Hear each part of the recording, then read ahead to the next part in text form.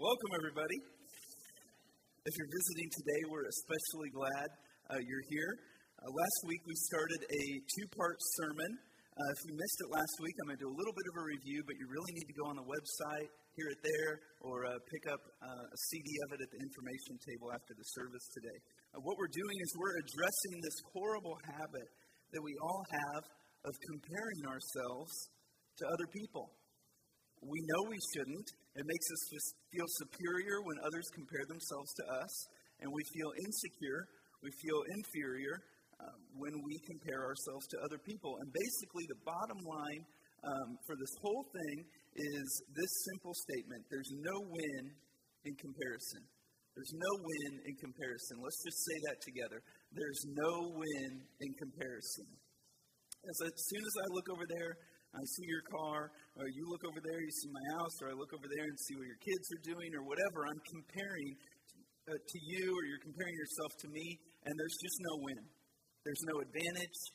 There's no finish line. There's no aha moment. The reason there's no win in comparison is because there's always somebody with a bigger what? A bigger okay?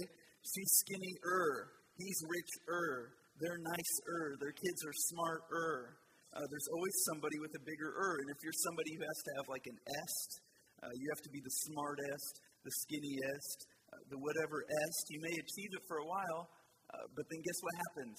You become older and then you become the oldest, and you just can't maintain it. So there's no win in comparison. And we landed last week at this question. It's such an important question. It's a question that everybody should wrestle to the ground, and perhaps the younger you are, the more serious you have to take this question. It's this question: who or what am I going to look to as my reference point to tell me I'm okay? Who or what am I going to look to as my reference point to tell me I'm okay? Because I want to know if I'm okay. You want to know you're okay. If you're a man, you want to know you have what it takes. If you're a woman, you want to know that you're lovable, that you're cherishable, that you're acceptable. So I want to know if I'm okay. You want to know you're okay. And the question is, who or what are you going to look to discover whether or not you're okay? I know this about you. Even though I might not know you, I know this about you. You're looking somewhere. All of us look somewhere. We have a mirror somewhere, some reflection point that I look at to determine if I'm okay. Do I have what it takes? Am I lovable? Do I have it? Am I with it? So this question is really a very important question. And last week we answered it through the lens of what the Bible teaches. The Bible teaches that there's a God who loves you so much, who sees you not just as a person, not just as creation, but as a son or a daughter, who sees you as a child. And you've been invited to relate to that God as Father God. Not a reflection of your earthly father, but with the perfection of Father God. And you've been invited to view you through the eyes of God, God the Father, who loves you unconditionally. Now, as strange as that may sound to you, the options are really terrible. Because apart from entering into a relationship with God, you will spend the rest of your life trying to find a mirror somewhere that's going to be an inaccurate mirror. And you're going to spend the rest of your life comparing yourself to other people and to the people around you. And there is no win in comparison.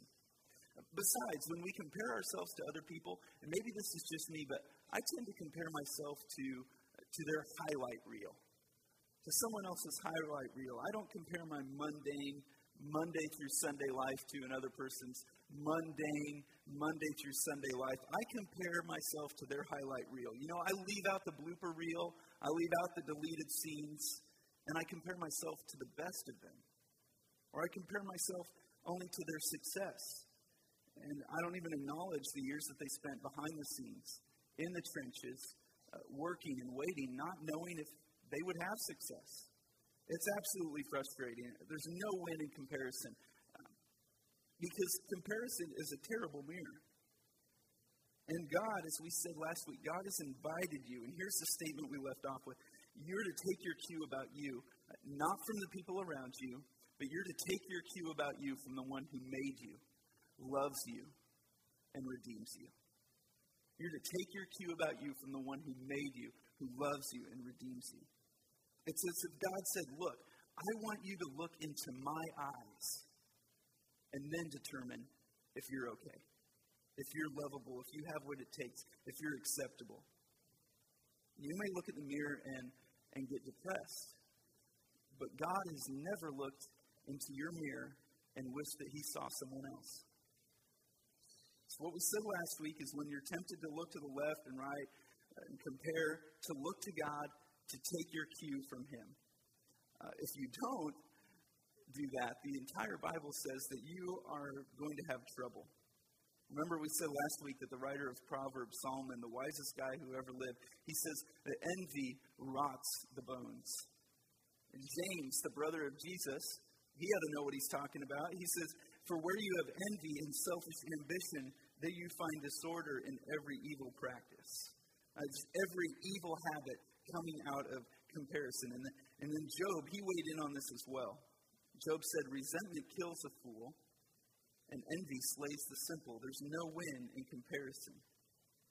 So today, as we wrap this up and we kind of tie all this together, I want to read to you a parable that Jesus taught.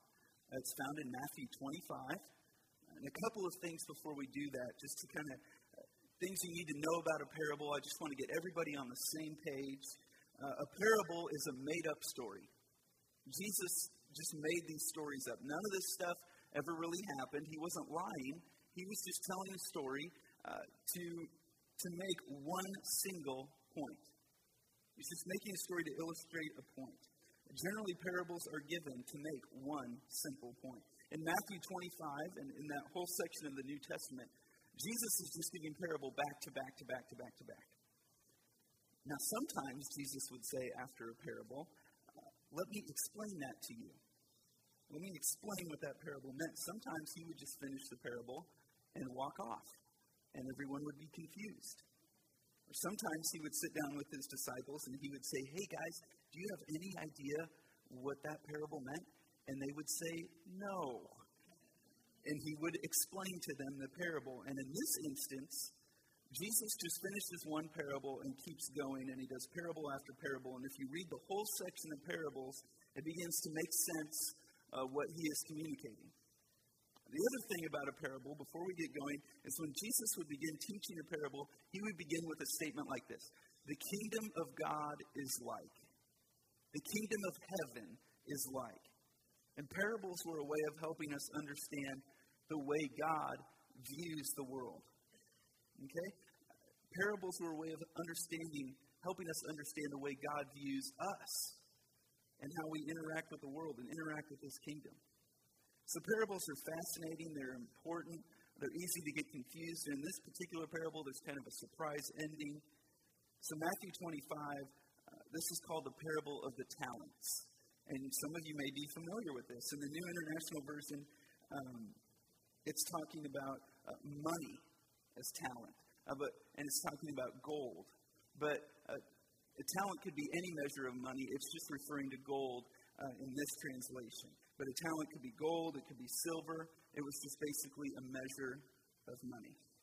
Okay, now that I've told you all about it, we're going to march through it. Matthew 25:14. Jesus is talking. He says, again, it being the kingdom of heaven, so right in the middle of a bunch of parables. Again, it will be like a man going on a journey who called his servants and entrusted his wealth to them. Now, he didn't give them this wealth. The master, this wealthy man, he says, I'm going to allow you servants to manage my money while I'm gone. I'm going to allow you to manage different amounts of my wealth, and I expect you to do with my wealth what I would do with my wealth. To one he gave 5 bags of gold, to another 2 bags, and another 1 bag, each according to his ability. So like any boss, any manager, any director, any department head, he looked at these different people and thought, well, you've got a lot of talent. I'm going to give you 5 bags. And you've got some good managerial skills. I'm going to give you 2 bags. And you, wow, I'm going to give you 1 bag. Because you know what? And again, this is a made-up story. This manager, this wealthy guy knows that all the people that work for him, they don't have the same skill set. So according to their skill set, he gave them responsibility to manage. Now, when you read a parable, the first thing you should ask is, where am I in the parable? Because you're in there. And the other question you should ask is, where is God? Because he's in there too. So let's just say, for the sake of argument, that you're the guy with 2 bags. Because that's really how you and we live our life. There's always someone with more. There's always someone with less. You've got 2 bags, and that's just the life we lead. Matthew 25:15. Then he went on a journey, the rich guy did. The man who had received 5 bags of gold went at once and put his money to work and gained 5 bags more. So he went out, he invested his money, and over time he was able to double his master's money. So also the one with 2 bags of gold gained 2 more. So the guy with 2 bags, he went out too. He invested his money, he worked, and he traded with that money. The next thing you know, he had a return. He had doubled his master's money. But the man who had received 1 bag went off, dug a hole in the ground, and hid his master's money. Now, when Jesus said that, his audience went, "Ooh, that's bad." This guy takes 1 bag of money, and he's thinking, what can I do with 1 bag of money? If you give me 5 bags, yeah. If you give me 2 bags, I can do something with that. But 1 bag, verse 19, after a long time,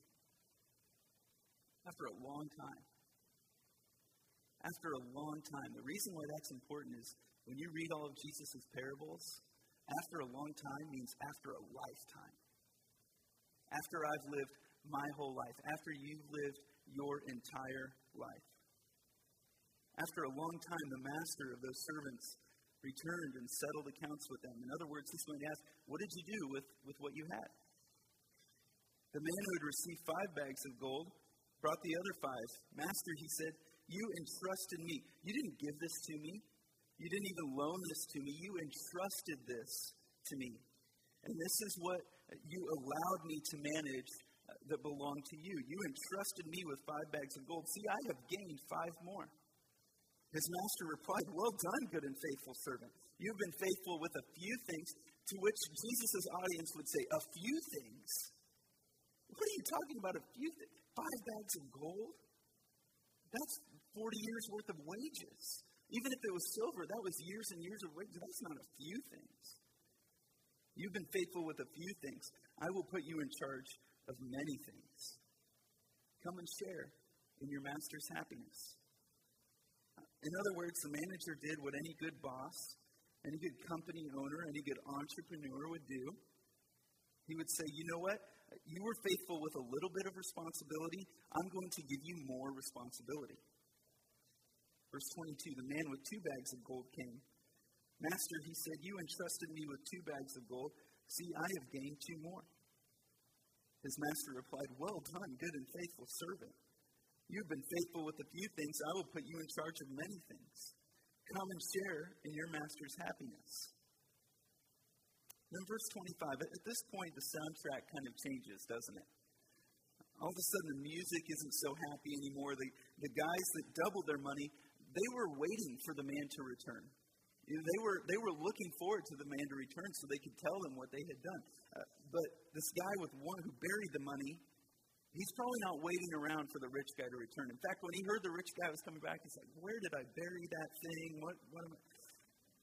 Matthew 25, verse 24. Then the man who had received 1 bag of gold came. Master, he said, this is so interesting. He doesn't start off with the phrase, you entrusted me. Somehow he lost sight of the fact that this was entrusted to him to do something with. Instead, he starts pointing his finger at the master. Before he even talks about what he did or didn't do with the money, he points his finger at the master to say, now before I even tell you what I didn't do or did do with the money, I just want you to know this is kind of your fault. Master, he said, I knew that you are a hard man, harvesting where you have not sown and gathering where you have not gathered seed. I know that you're a winner-takes-all kind of guy. I know you're a hard driver. I know that you get more than your fair share. You don't leave anything in the margin. You don't leave anything on the table. I know what kind of guy you are, so I was afraid. Now, before you even get mad at me, you need to understand this is really your fault because you scared me to death. And anybody in my situation would have done what I did because of the way that you are. So I was afraid and went out and hid your gold in the ground. See, here's what belongs to you. Not here's what you entrusted to me. But here's what belongs to you. I'm going to give it back to you in the same exact measure that you gave it to me. Verse 26, his master replied, "You wicked, lazy servant." And the little Greek word wicked there can be translated worthless. You worthless, lazy servant. Now, before we move on, notice this and write this into your notes. He didn't do anything bad. He just didn't do anything. He didn't do anything bad. He just didn't do anything. And he's not mad at the servant because he did something bad. He's mad because he didn't do anything. He's not mad because he did something immoral or something illegal. He just didn't do anything. Verse 26, "So you knew that I harvest where I have not sown and gather where I have not scattered seed. Well, you should have put my money on deposit with the bankers, so that when I returned, I would have received it back with interest." And Jesus' audience is going, "Yeah, that's what I would have done. At least you could have done that." I mean, he was lazy. He didn't even take it to the bank. He dug a hole. He didn't see this as something entrusted to him to do something with. Verse 28, "Take the bag of gold from him and give it to the one who has 10 bags. Oh, no, Jesus, that's not fair. I mean, you should take it from him and give it to the guy who started with 2 bags because he has less. Or you should take it from him and split it equally between the guy with 4 and the guy with 10. But every good manager, every good boss, every good business owner, every person who's ever tried to do anything in life knows that you give more opportunity to the people who do best with the opportunity you've already given them. The guy with 5 went to 10. Of course I'm going to give it to him. I'm going to bet on the winner. And then the guy in the parable, he does this little sermon. For those who have will be given more, and they will have an abundance. As for those who do not have, even what they have will be taken away from them. And throw that worthless servant outside into the darkness, where there will be weeping and gnashing of teeth, which we immediately go, oh my goodness, he sent him to hell? Okay, wait, what are you saying? Well, obviously Jesus is saying here, if you don't manage your money well, you go to hell. Let's pray. No, he doesn't send him to hell. Remember, this is a story. Okay, I mean, he's a rich guy. He can't send anyone to hell. But obviously, there's a lot of symbolism here. And we'll get to that in a bit. But what does this mean in the context of the parable? It means that he said, okay, you're not going to be with me. He says to the servant, you're not going to be in my inner circle. Send this guy outside. And what does weeping and gnashing of teeth mean? Weeping and gnashing of teeth isn't pain. Weeping and gnashing of teeth is frustration. Haven't you ever gone, oh, I can't believe I did that. Oh, I can't believe I said that. Oh, I should have sold that earlier. Oh. And weeping is focusing on your missed opportunity. And Jesus, because he's the brilliant communicator, just goes on to the next parable. Jesus just moves on. Now, when you read the rest of them, here's what becomes very clear. This is it. What you have is less important than what you do with what you have. What you have been given, if I could use a Jesus word, what you have been entrusted with is far less important than what you do with what you have. What you have is not the point. What you have is less important than what you do with what you have. I mean, we know this intuitively. If you stop and think about it, you stop and think about the successful people you know, the less than successful people you know.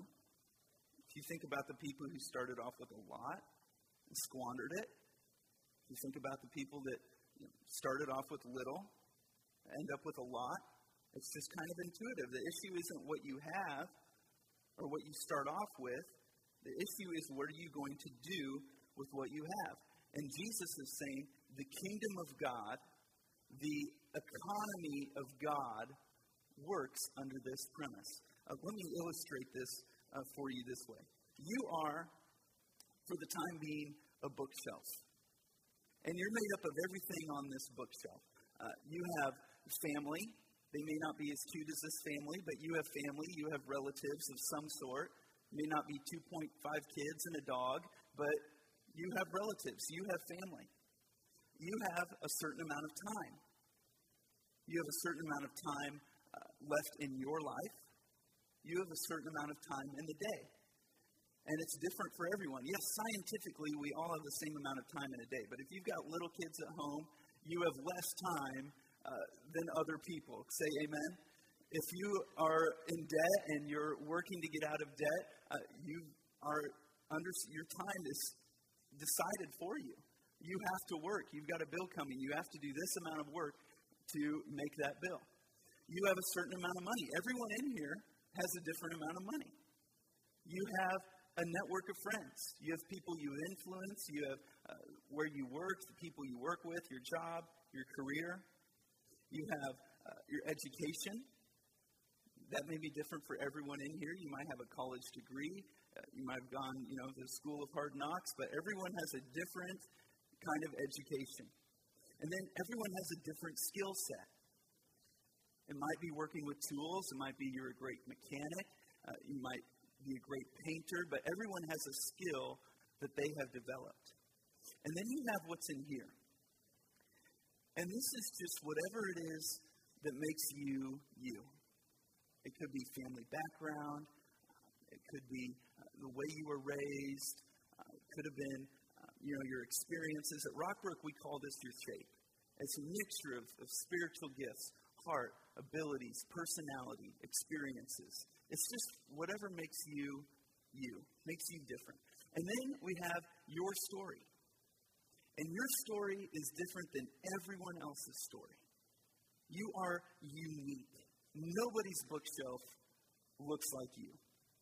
It has been entrusted to you. There's a sense in which it has been entrusted to you. Even though you might not like some of it, you wish you had a different job.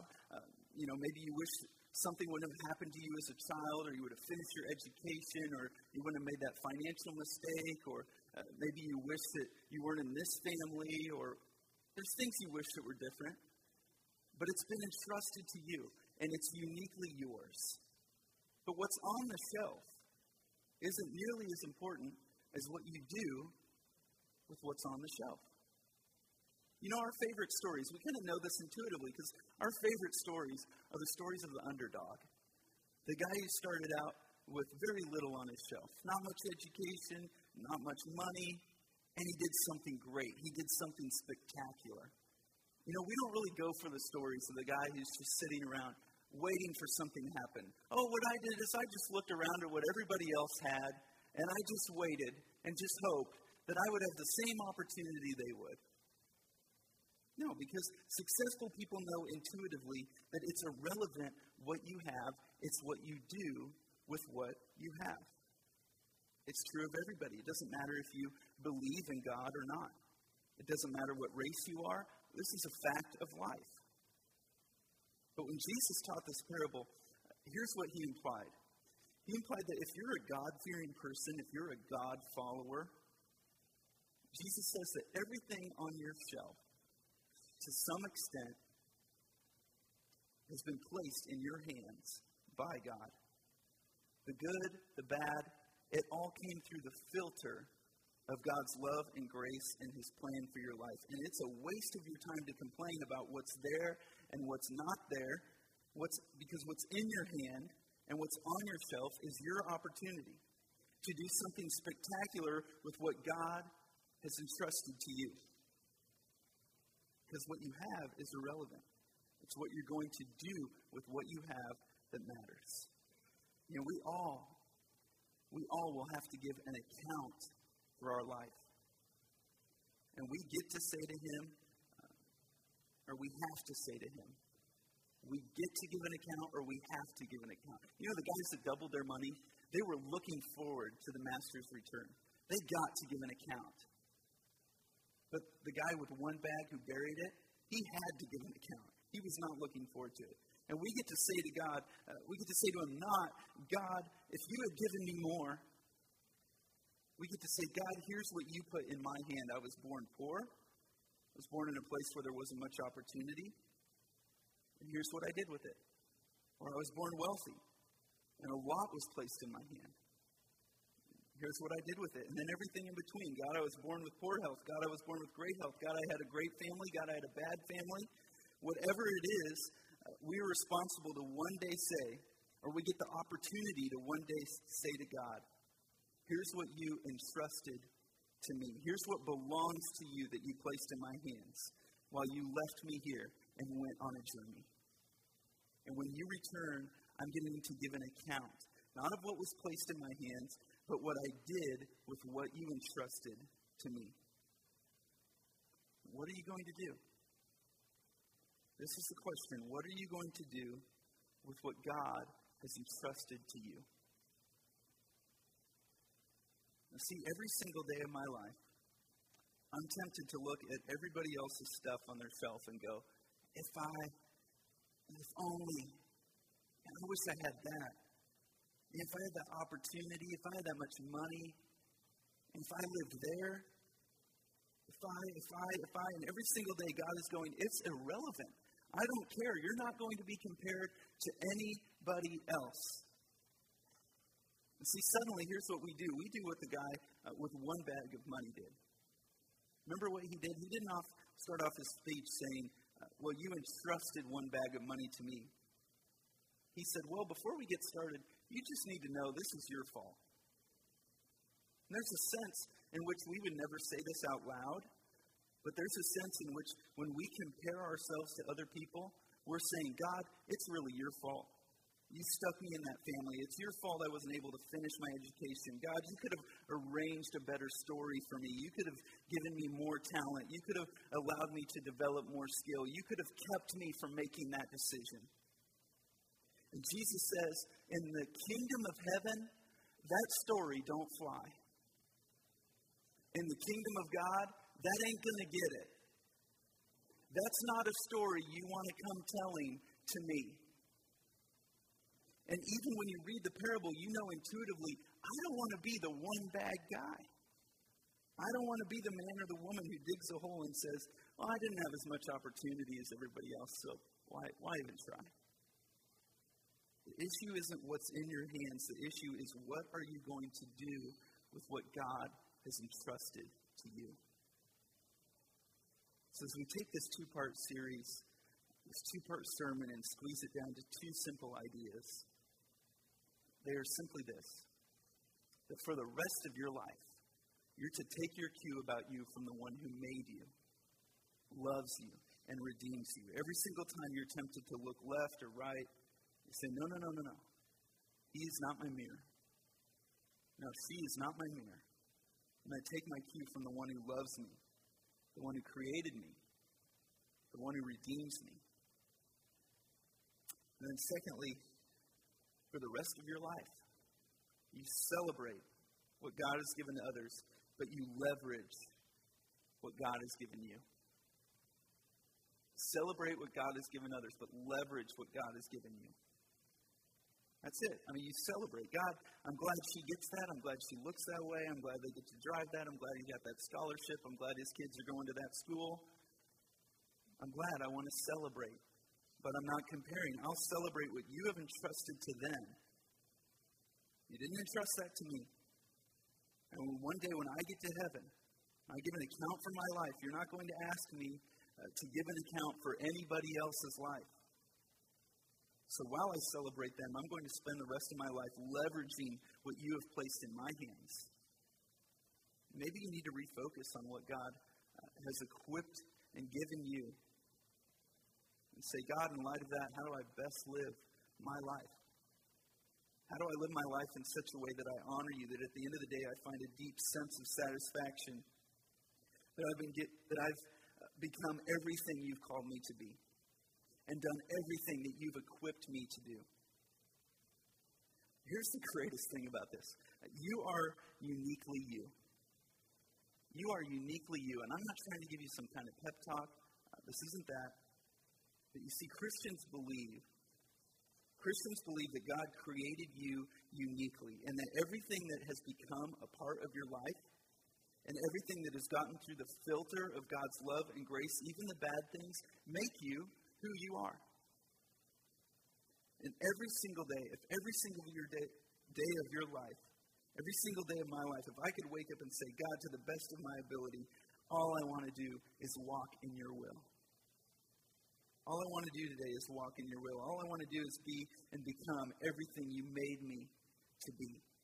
And so I'm going to take what you've entrusted to me, the good and the bad, and celebrate what God has given others, but leverage what God has given me. And at the end of the day, there is no win in comparison. But there's extraordinary satisfaction waking up every single day in the center of God's will for your life. Being who God called you to be, doing exactly what He has called you uniquely to do. Can you imagine what would happen in our community, or in our nation, in our government, if just only the Christians understood and got this somewhat intuitive idea? Can you imagine the difference it might make in your family? Parents, can you imagine the pressure you might take off your kids? Can you imagine how much better your marriage would be if your wife or your husband realized they didn't have to become somebody else, somebody they're never going to be, and they finally embrace who they are and who God has made them to be? Can you imagine the difference this might make? Let's get out of the comparison trap. Let's get off the comparison treadmill. Let's wake up every day and be who God has called us uniquely to be. That will give Him maximum glory. And what gives Jesus maximum glory gives you ultimate satisfaction. What gives Jesus maximum glory gives you ultimate satisfaction. Let's pray together. Well, Heavenly Father, it's easy to stand up here and say this. But for some of us, as soon as we walk out into the parking lot or get home or get to the office tomorrow, this is going to start evaporating. But help us, by your grace, to latch on to this important principle. God, we want to live our lives free to celebrate others' success. And also be absolutely committed to leveraging everything you have put on our shelf for your glory. And give us the wisdom to know what to do with what we've just heard. My hope for all of us here is that we could be excited on that day when we get to report in, God, here's what I did with what you entrusted to me. In Jesus' name, amen.